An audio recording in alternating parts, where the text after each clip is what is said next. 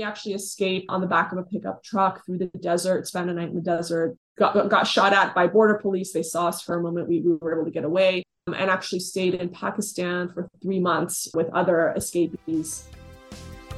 You're listening to Your Jewish Life, Your Way with Karen Cinnamon, the podcast that explores what it feels like to be Jewish or Jewish in 2023. On the show, we divulge all of the secrets and know-how to being confident in celebrating and living your Jewish life your way, with easy, simple ways to embrace your mishpacha through the traditions and rituals you've been dying to learn more about. So save your kvetching. We're talking less Jewish guilt and more Jewish joy here on out. Yalla, forget about the right and wrong ways to be Jewish. It's time to create a Jewish life you love living. Welcome to another episode of Your Jewish Life, Your Way podcast. I'm Karen Cinnamon, your host. I hope you have listened to this podcast before, but maybe you're new here today, and that I want to extend an extra warm welcome to you. We like talking about what it feels like to be Jewish in 2023 on this podcast. We are inclusive. We are embracing. We inspire you to live your Jewish life your way. And I love sharing diverse stories of Jewish life on this podcast as well. My guest today is someone that I can relate to on some levels, but absolutely not on others, because she actually escaped from Iran after the revolution into America. She resides in Los Angeles. She's a very, very successful certified plastic surgeon in Beverly Hills. She's a mother of 3. She's also carved out a niche as one of Israel's staunchest defenders on social media. And I know a lot of us listening sometimes feel, how can we do that? How can we rise up and find our voice on social media when it comes to defending Israel? Well, you'll be able to hear from Dr. Sheila how she decided to do that and what it means to her and how to do it effectively. So this is a great episode about living that busy life. We also talked about, day-to-day things like how to create time for all the things that are important to you. Dr. Sheila has so many components to her life, and we looked at how she balances her work as an activist with a busy career, how she creates time for her family. And we also look at how Dr. Sheila stays strong in defending Israel despite the backlash, something that, again, I think we often feel burnt out from it all. So lots to learn and lots to be entertained by. I think this is a wonderful episode. Let's dive in. Dr. Sheila, first of all, it's such a pleasure to meet you. Obviously, I've regrammed and retweeted a lot of your content over the years, and here you are, a real person. We are here. We are talking. We are doing this. We are doing this. So a lot of people know who you are. I've obviously, talked about some of what you're known for in the intro, but between us girls, you are to me, it looks like you reached the top of the pinnacle of the career of sort of plastic reconstructive surgery in Beverly Hills. You're an entrepreneur with successful businesses. You're the star of an Emmy-nominated Netflix series. You're an activist using your platform for good. You're a wife, a mother. I'm sure you're a wonderful daughter and all the rest of it. So fair to say from the outside looking in, you appear to be powerhouse, unstoppable success. I would love to know what does success look like to you? How do you define success? Yeah, so I always say success without fulfillment is failure. And so I think, you can be the most successful plastic surgeon in the whole entire world, but if you're family is what you wanted and you totally put that on the back burner and didn't achieve that, you didn't have children and you wanted some, and that was, all of those things are what would fulfill you. It doesn't matter how successful you are, quote unquote, in your work, you're not fulfilled and therefore you failed. Similarly, I always say, I do all of these things. I have 3 surgeries right after I talked to you today. But, I also drove my kids to school this morning, and hopefully I'll be done in time to pick them up. So I always tell my students also, if you're successful in your work and your kids are on crack, you also failed. So yes, marriage is, on the rocks because you haven't paid enough attention. And that goes both ways. Like that's, also something you could have done better. So I always try to really pay attention to the things that I think fulfill me the most. And being my own boss and having an online business of skincare and the nonprofit and having other providers in the office who can generate while I'm maybe taking my kid to her field trip with her class. That I think is the juggling of it is the hardest part, but I think it's also the most fulfilling part. So I worry for the new generations when they're like, oh, I just want an easy life, or I don't want to have kids because it's too hard, or I just think the hard is what makes things meaningful and purposeful. Yeah, and I want to come on to that for sure. But there was a few things you said that I want to pick up on. And first of all, with all the things that you do, you talk about, so you say fulfillment is the running thread.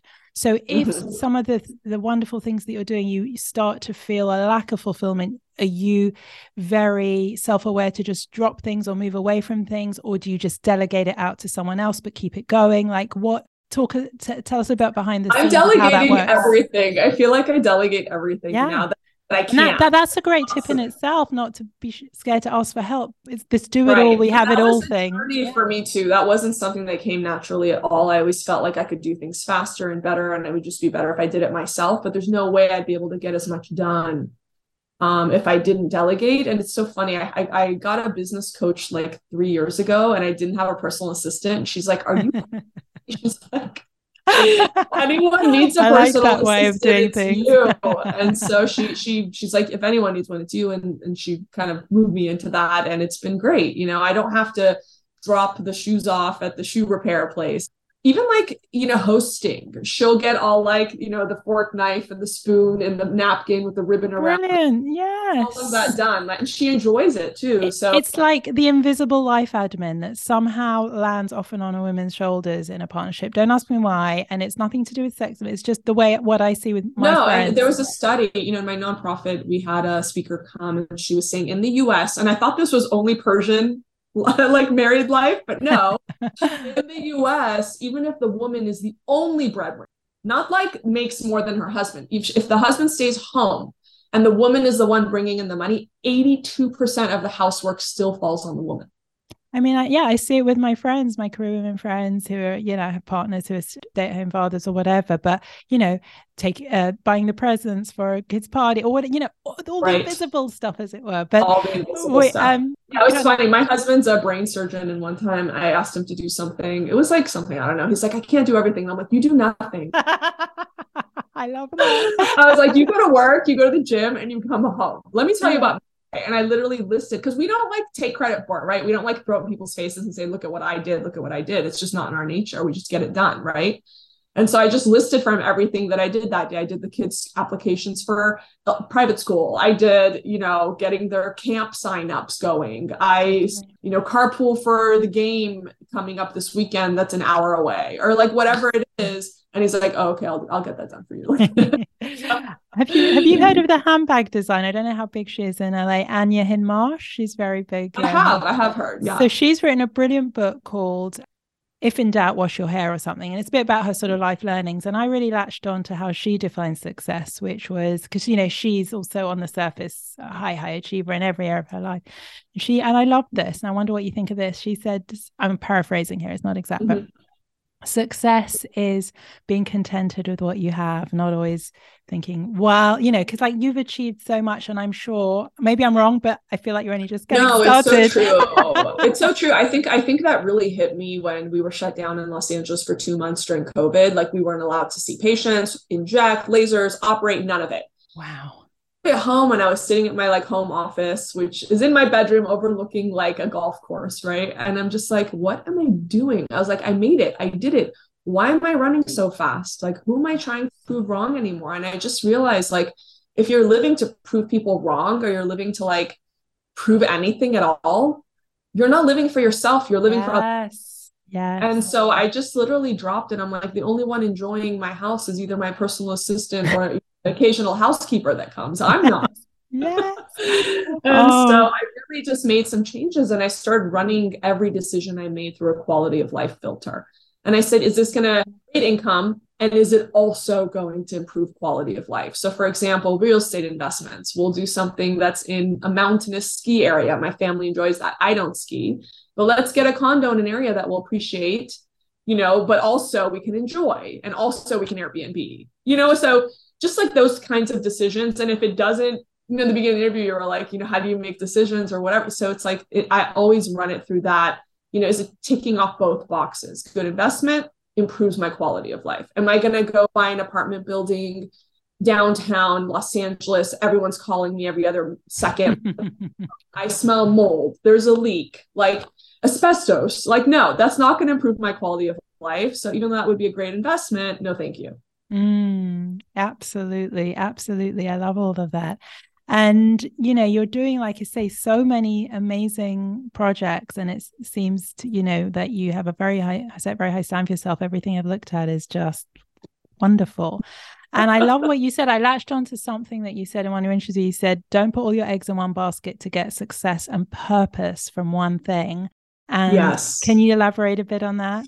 Yeah, this is kind of dark for a second, but we'll come back into the light. So there was a plastic surgeon, a female, that was, a full-blown plastic surgeon. I was a resident, and she got into a car accident and she couldn't operate anymore. So she literally climbed upstairs, went into her bathtub and slit her wrists and committed suicide, because that was the only thing that was bringing her a sense of purpose or joy. But the scary part is I was so wrapped up in becoming a plastic surgeon. My husband always joke and be like, within 2 minutes of every conversation at a party, you tell people you're becoming a plastic surgeon. Like, you're such a douchebag. Like, why? But that passion but I drive. think it wasn't passion. I think it was my entire ego and self-worth and purpose. So when I heard the story about this, unfortunate, female physician, I related to it. I was like, oh, I could see that. And I was like, wait, that's not good. Like, I better get help. And so I actually went to a therapist for the first time in my life. And I've had a lot of like stuff happen, and I probably should have gone much earlier. But I went for 3 months, once a week. It was Wednesday nights at 9 p.m. during residency, because it was the only time I could make it. This nice gentleman would stay for me that late. And he basically said something that he said, you are your core values. That's where you gain purpose. That's where you gain a sense of self-worth. And everything else that you do is a sub-personality to that. And you never want one sub-personality to be so strong as trying to kill all the other sub-personalities. Wow. So I felt myself resentful against my own children, because maybe they were taking up time for me publishing another paper or becoming chairman of a department of plastic surgery somewhere.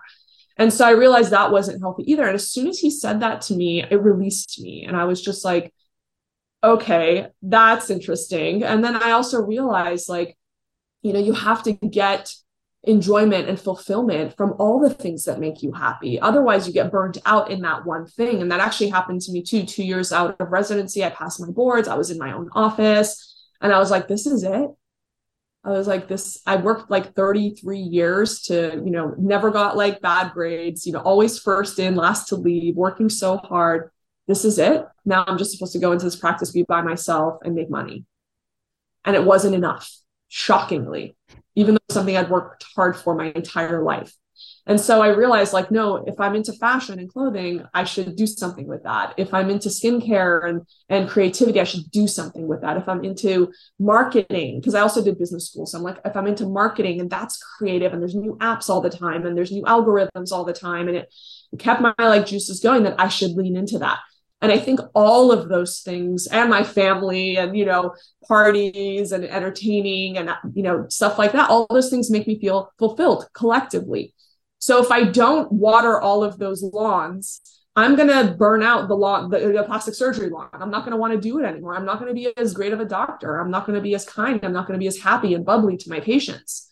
So I just realized, you have to water whatever that. We're all like multifaceted, right? You have to water all of those aspects.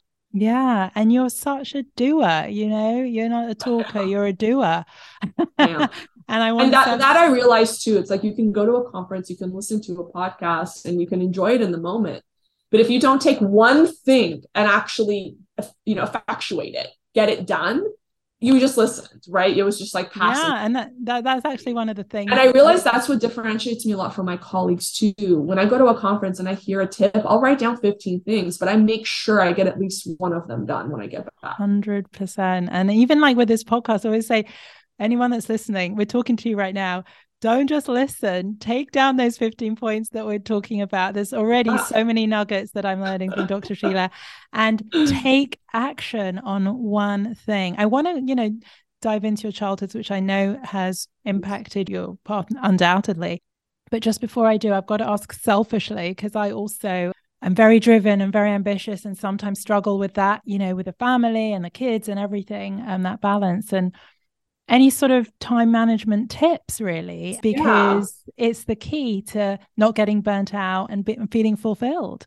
Yeah, no, absolutely. I literally keep one of these like written calendars. Yeah. So, but I need to have it like all in front of me. And I one thing that I realized that was also very difficult and kind of a huge risk for me was raising my prices. So I was on a panel with a plastic surgeon in Paris, and we were at this international plastic surgery conference. And he goes, "Yeah, I'm booked out 2 years."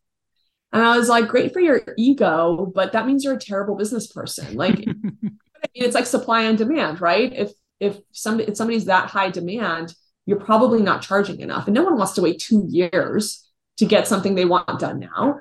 So I was thinking, okay, well, when I get booked out 2 months, I'll slightly raise my prices. And I started doing that about 7 years ago.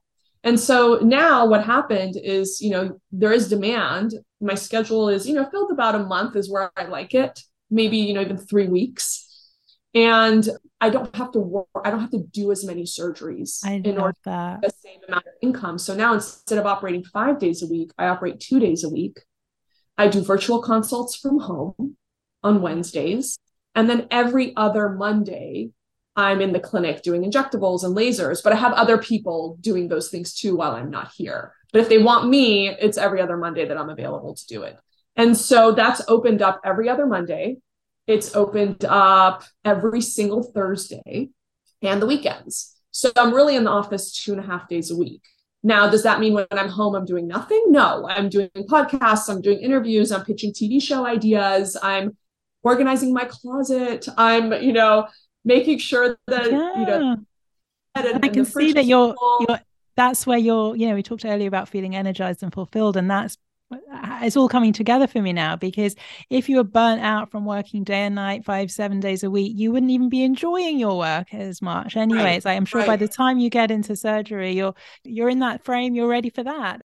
And the other thing too is with surgery, like a facelift that used to take me 8 hours to do now takes me 2.5 hours to do. You become better. You know when to speed up and when to slow down.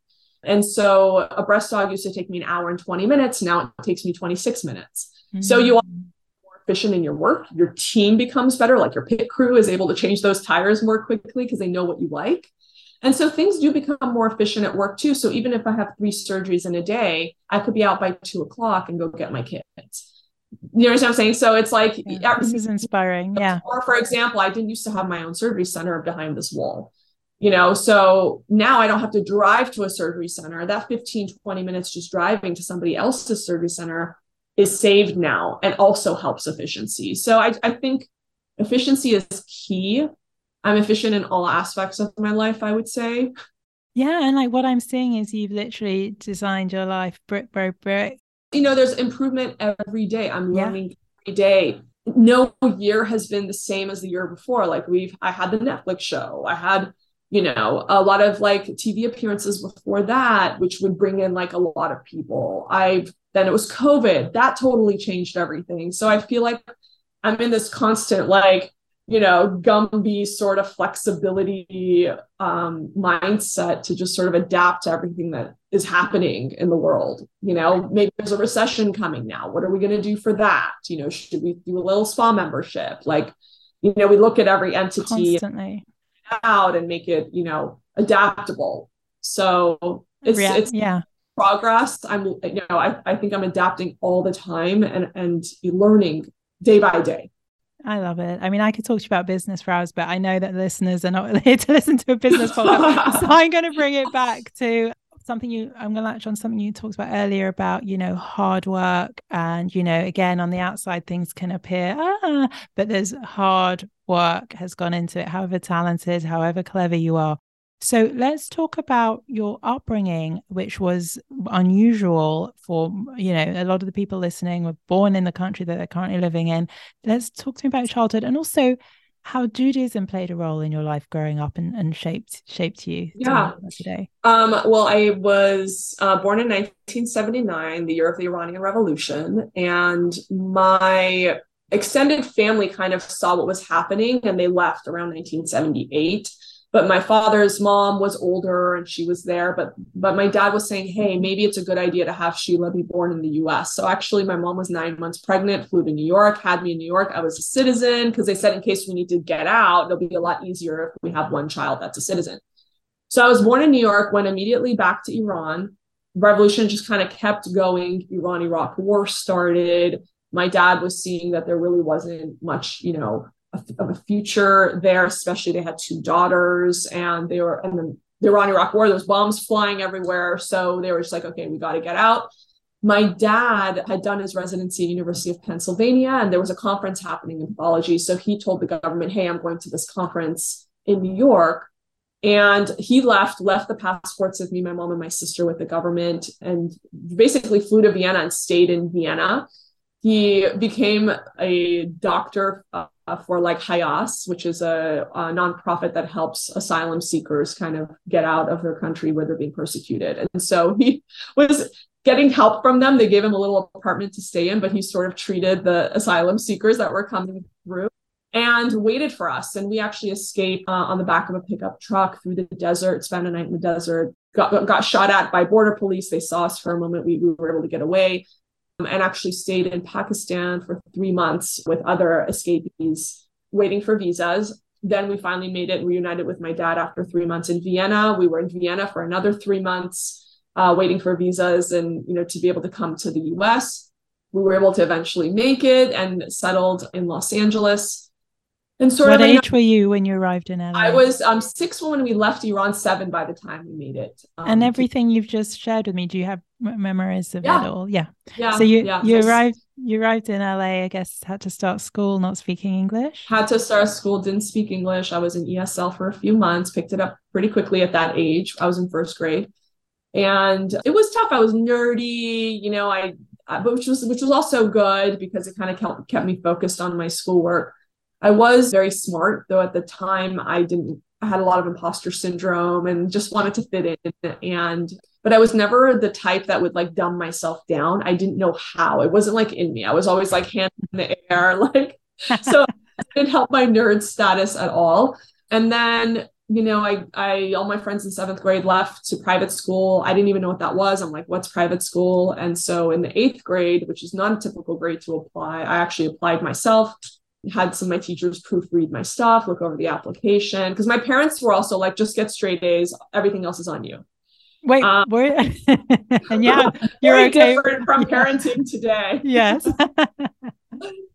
And so, even the SATs or like the ISEEs to get into private school, I just walked in. There was no like course taking. Like we didn't know what that was, And so I got accepted in 8th grade to a really, prestigious school in Los Angeles. It was very, very rigorous. It was harder than actually Columbia University where I went to college. I already knew everything. I'd done everything already in high school. Gosh. And, went to Columbia, was in New York, then went to Albert Einstein College of Medicine for medical school, got accepted to University of Southern California plastic surgery, which was like the best match. And that was a whole story on its own because I'd met my husband 3 months before that. And so I ended up only ranking one school, which is called suicide matching, but got in. Surgery is really hard to get into, believe it or not. Yeah. So, I'd love to know, was Judaism in the background at home? Was it at the forefront? My mom did you have a bat mitzvah? Like, was Judaism? I kind of didn't. So I didn't go to Hebrew school. My mom, when I was 13, she got her real estate license, sold one house, and then me and her went to Israel and Egypt, and we went to the Western Wall, and I had a rabbi like say a prayer over my head, and that was my bat mitzvah. Lovely. Who doesn't want that for their bat mitzvah? She was very like superstitious. It's really interesting. It's a very like superstitious version of Judaism. Yeah. Or she wouldn't drive on Shabbat, but she would, if I opened the door for her, she would sit in the car and I'd have to close the door and somebody else would drive. That was okay. Or but I would have to turn the burner up and down. She wouldn't touch, it was just like a very funny form of Judaism. And we would only go to temple on like Yom Kippur. We wouldn't go all the time. Whereas I think now with my own kids and seeing how much giving, especially in this world with drugs and sexualizing children so much earlier, and the magazines and the sexuality kind of everywhere. I find that it's a lot more important to give them those roots. And so, and I love going to temple. Temple is like the only place I can shut my mind off. And so I adore going. You go every Saturday now? I was going every Saturday. But I hope to pick back up again too. Well, it's phases, isn't it? Yeah, but I do, sometimes my friends do like learning with a rabbi online Thursday morning. So I try to join in on those when I have time. So I think it plays a much bigger role now, because I think giving your kids religion and not having to reinvent the wheel of how to live a happy life, like, taking time off Shabbat, shutting off your phone, or like saying a prayer in the morning, and people like say, oh, I'm going to meditate in the morning. Well, okay, that's prayer. That's Modeh Ani, right? Or I'm going to go pay membership to this place in Santa Monica called Unplugged, where they take my phone away. Okay. Not. Like, this stuff's been figured out. Yeah, we have a framework. Yeah, exactly. But the instructions are there, and people figured it out thousands of years ago. So I think it's really important to give them that backbone and those roots. And so if their friends are on drugs and that's shaking their tree, their roots are so strong that they don't give into that. I think it's become a lot more important in my parenting than I think it was back then. But I don't think there were so many threats coming at the kids back then as there are now. But do you think that growing up, maybe your parents felt they had to hide their Jewishness a bit, or was that not part of it? Well, we did. In Iran, you would hide your Jewishness. I mean, I always knew I was Jewish, but, a lot of people changed their last names to not sound Jewish. You would never openly, like, even in America, I remember one Hanukkah, I wanted to put like a cardboard cutout of a menorah on our gate outside. My husband's like, are you crazy? We're going to get it. Yeah. Or are you hanging a mezuzah on my door?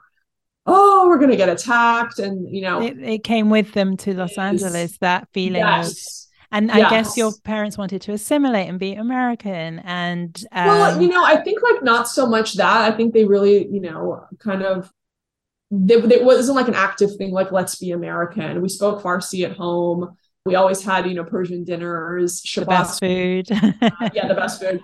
So I don't think there was like that to assimilate so much, but it was more like that fear kind of came with them. Yes. Jewish, we have our tight-knit community of Persian Jews in Los Angeles. We don't need to advertise it. Like, even my mother-in-law, when my kids would come home from a Jewish day school, if we were going to go out, she'd be like, you can take your kippah off now. Like, she would say that to or she would tell me like, you should put your Star of David like in your shirt. You know what I mean? It wasn't like not being proud of it. It's just that trauma, that fear of living in Iran as a Jew, kind of our first generation, immigrant family.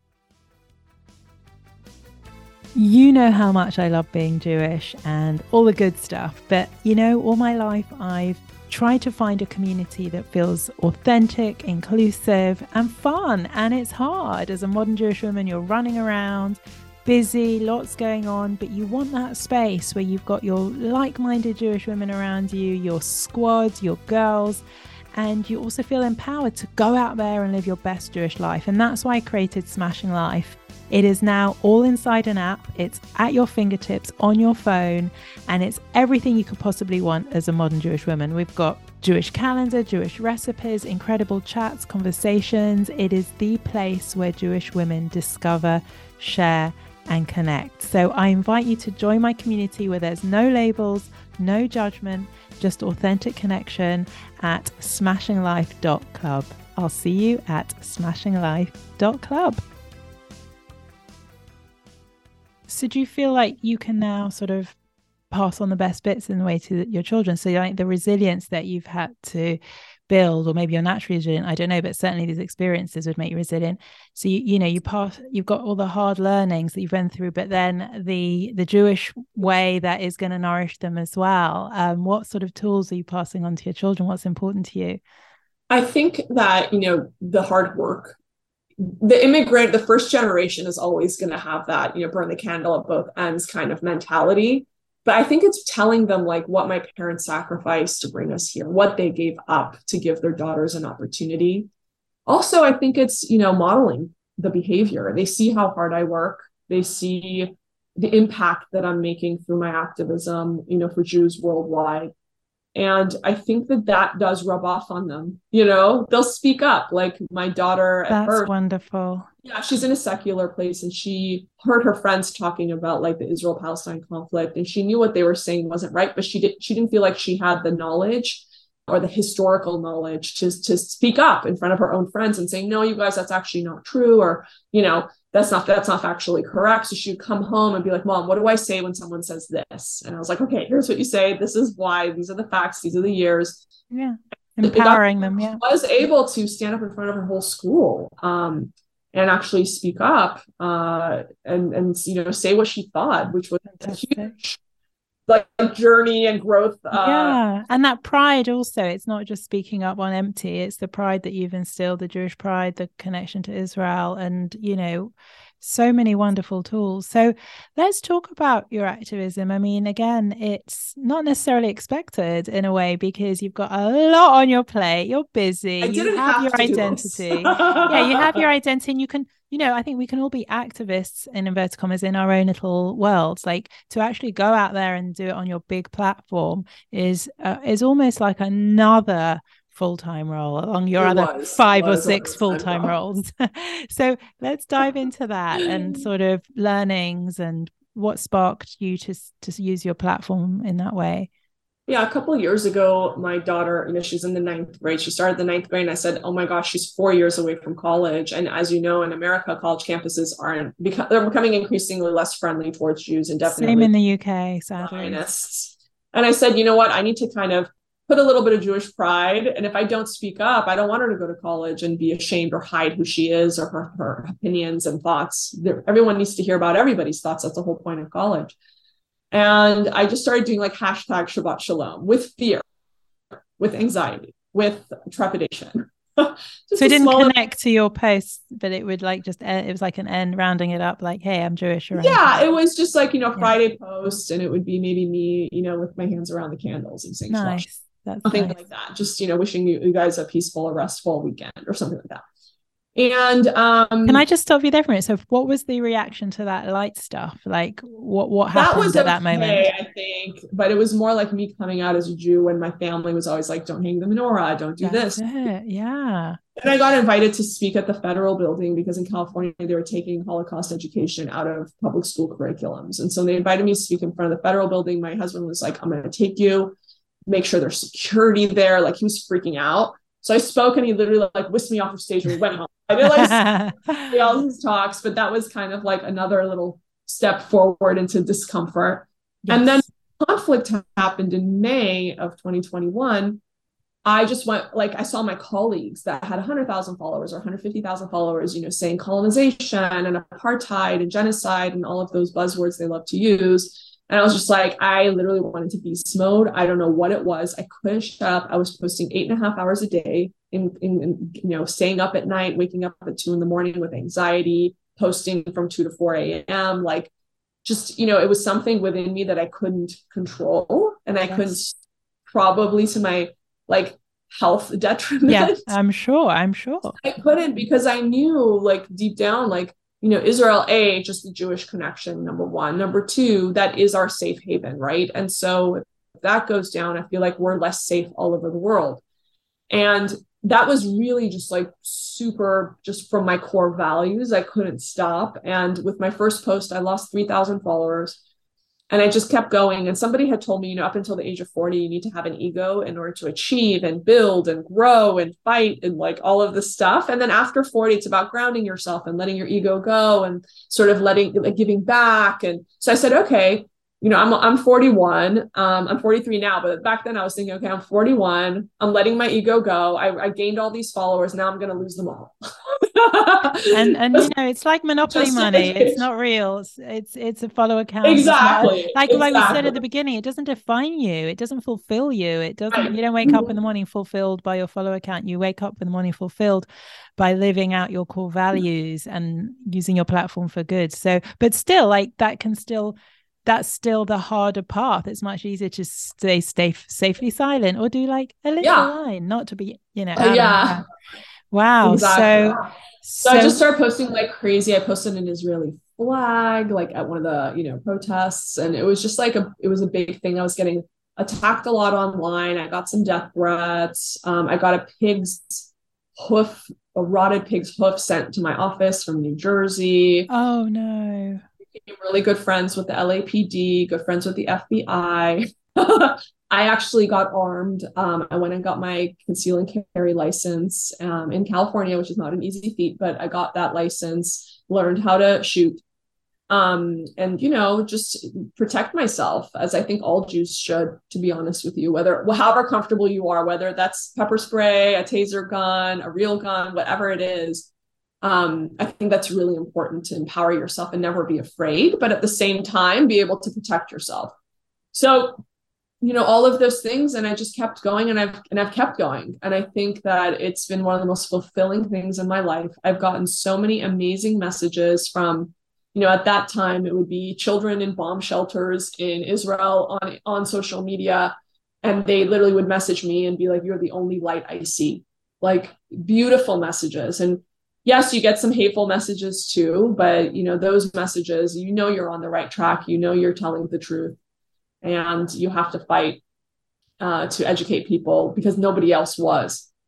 Yeah. And the other thing I hear a lot too is when I speak to like women physicians or whatever, talk I'm giving wherever, people come to me, they're like, "Because of your post, I started posting too. Like, you inspired me to also post, and I never thought I would." Well, it circles back to what we said at the beginning, like, you are more than your identity as a career woman or a family, there's more there. And how fulfilling must it feel to be able to play that out? But you need all the guts, And I think social media has played a huge part in fueling the hate. And actually, I'm sure you'd agree with me that most of your conversations for your activism and the biggest impact is happening on social media. So it's sort of a double-edged. But what would you say to someone who does fear sort of not even just speaking out, but being proudly Jewish? I think we have to. Like, we've never in history done well as weak Jews, as assimilated Jews. It just has not gone well for us. Yeah. The only that it's gone well is when we're proud. Like, look at Israel, and that we fight back. It's the only time. So I encourage people to learn from our own history, learn from your own like roots, and see when in history we've done well. And that's what we have to do. And also, what are your tips for engaging with these kind of conversations online? Obviously, it's a total waste of time to back and forth with like proper haters, but the people who are sort of maybe a little ignorant or just don't really get it. Yeah. And you can engage. I never engage with people that are like, of course, total waste of time. I just don't think it's worth the time, because actually they'll report you and you can get, your DMs shut down, or you can get your account shut down. So I don't engage with those people. I just block, delete, or I restrict them. So they think they're commenting, but nobody else can see their comments. And no, but I do engage with people. And I had a lot of people be like, if it wasn't for your Instagram, I would never hear the other side of the story. Thank you so much. I've done my own research and now I agree with you. So it's one by one. I think that you don't have to go full blown, all at once. It certainly wasn't a full blown thing for me until the conflict happened. It was just baby steps into discomfort, like slightly discomfortable, like I'm a little uncomfortable, and then I get comfortable there, and then I push myself a little bit more. But if we feel scared now, if we don't speak up and fight back, how will our little brothers and sisters feel, then their generation, or how will our children feel, or our grandchildren feel? So right now, I still feel like there's time, and we have to speak up so that our future generations, don't have to, or won't have it so hard. And then there's the next step where, okay, someone feels that they can be proudly Jewish, that they can sort of engage in comments about anti-Semitism, but when it comes to Israel, they feel all sorts of things, and we're made to feel all sorts of things about defending Israel. Like, what are your thoughts on talking about Israel on social media and the whole sort of almost fashionable movement that says, you can love Jews but still be against Zionism? It's just everywhere.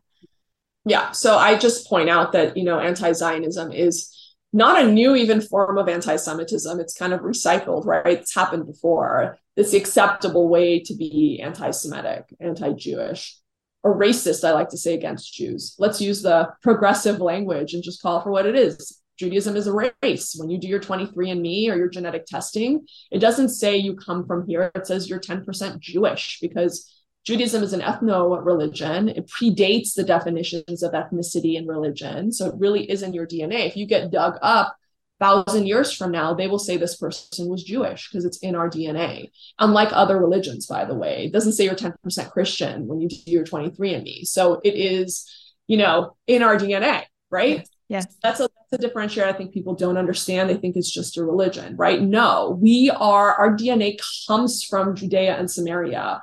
We are indigenous to that land, and therefore you cannot be like in your Judaism, I feel, and deny your DNA and deny your ethnicity, right? So Absolutely. this is a way of saying, I'm anti-Semitic in a more, comfortable way. So I try to just call it for what it is and bring that out and educate people on that topic. I think that's huge. And so again, like I did a live with Brooke Goldstein yesterday. She's trying to kind of separate those two things and say, no, Judaism, you don't have to even be responsible for what's happening in Israel, which we're not, obviously, in the US.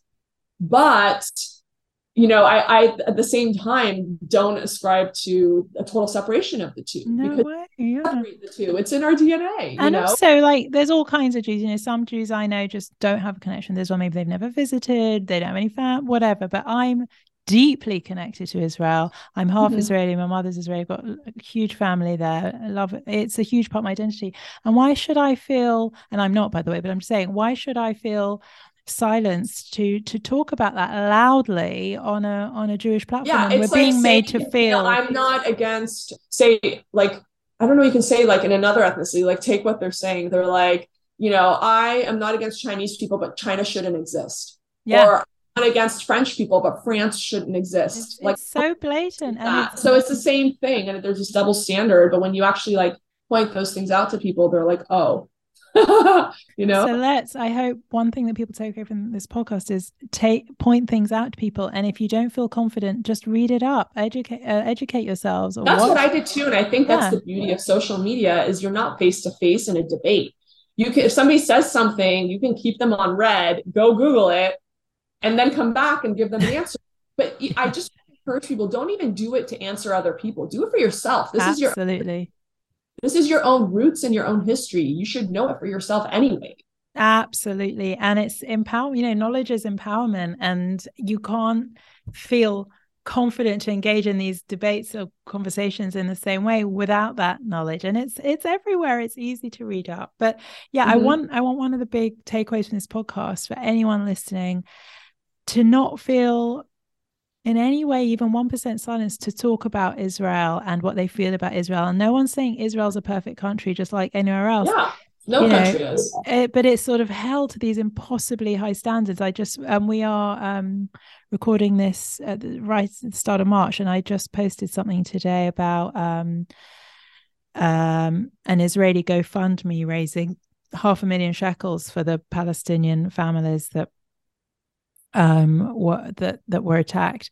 And there's all sorts of people saying, oh, they would do that, wouldn't they, to show their it's like it's all image, and it's like, right. you can't anything. Win. So we should that's what I think, right? They're going to demonize us when we're like supporting LGBTQ rights, or lifting people out of the earthquake in Syria. So why should we care what other people think? We need to do what's right for the longevity of this country. So we're going to lighten things up in a minute. We are going to jump into our quick fire round, which is super fun. Just before we do, I want to ask you, a lot of people, and I don't know, I probably include myself in this, they're like, it's not like we're here to sort of end anti-Semitism full stop, but we can move the needle. And what are your thoughts on that? Do you get anti-Semitism fatigue? Do you just think, I'm done with, I can't have these conversations anymore? Or do you see the needle being moved? No, I think that the way that the needle is moved is by pushing back and by not giving in 1 inch. So what I've noticed in many different things is, they push, and you're like, okay, well, that's easy enough. I'll give them that little bit of inch. And then they keep pushing until you push back and you're like, no, stop. And then they'll stay there for a while. And then they'll come back and push. And you're like, okay, well, that's not a big deal. So I saw that happening during COVID. I've seen that happening in a lot of movements all over the US. And so I think we can't give them an inch. We can't give them an inch. No land, nothing can be given up because it doesn't work. It hasn't worked. The things that work, and I think the major problem, like it's so funny. Again, I was speaking to Michael Oren. It is against Palestinian identity to allow Israel to exist, right? In this Hamas world, it's in their charter. You are asking, like, for a two-state solution, for example, right? You're asking them to give up their identity. Their identity is river to the sea. Their identity is destruction. You're asking them to give that up. Is that going to happen? Well, maybe not until their education happens, right? So as anti-Semitism too, don't give an inch. Don't let them say anti-Zionism is okay, but anti-Semitism is not okay. Don't let them say Zionist speakers can't come to the campus to speak, but Jewish ones are okay. The good Jews are okay.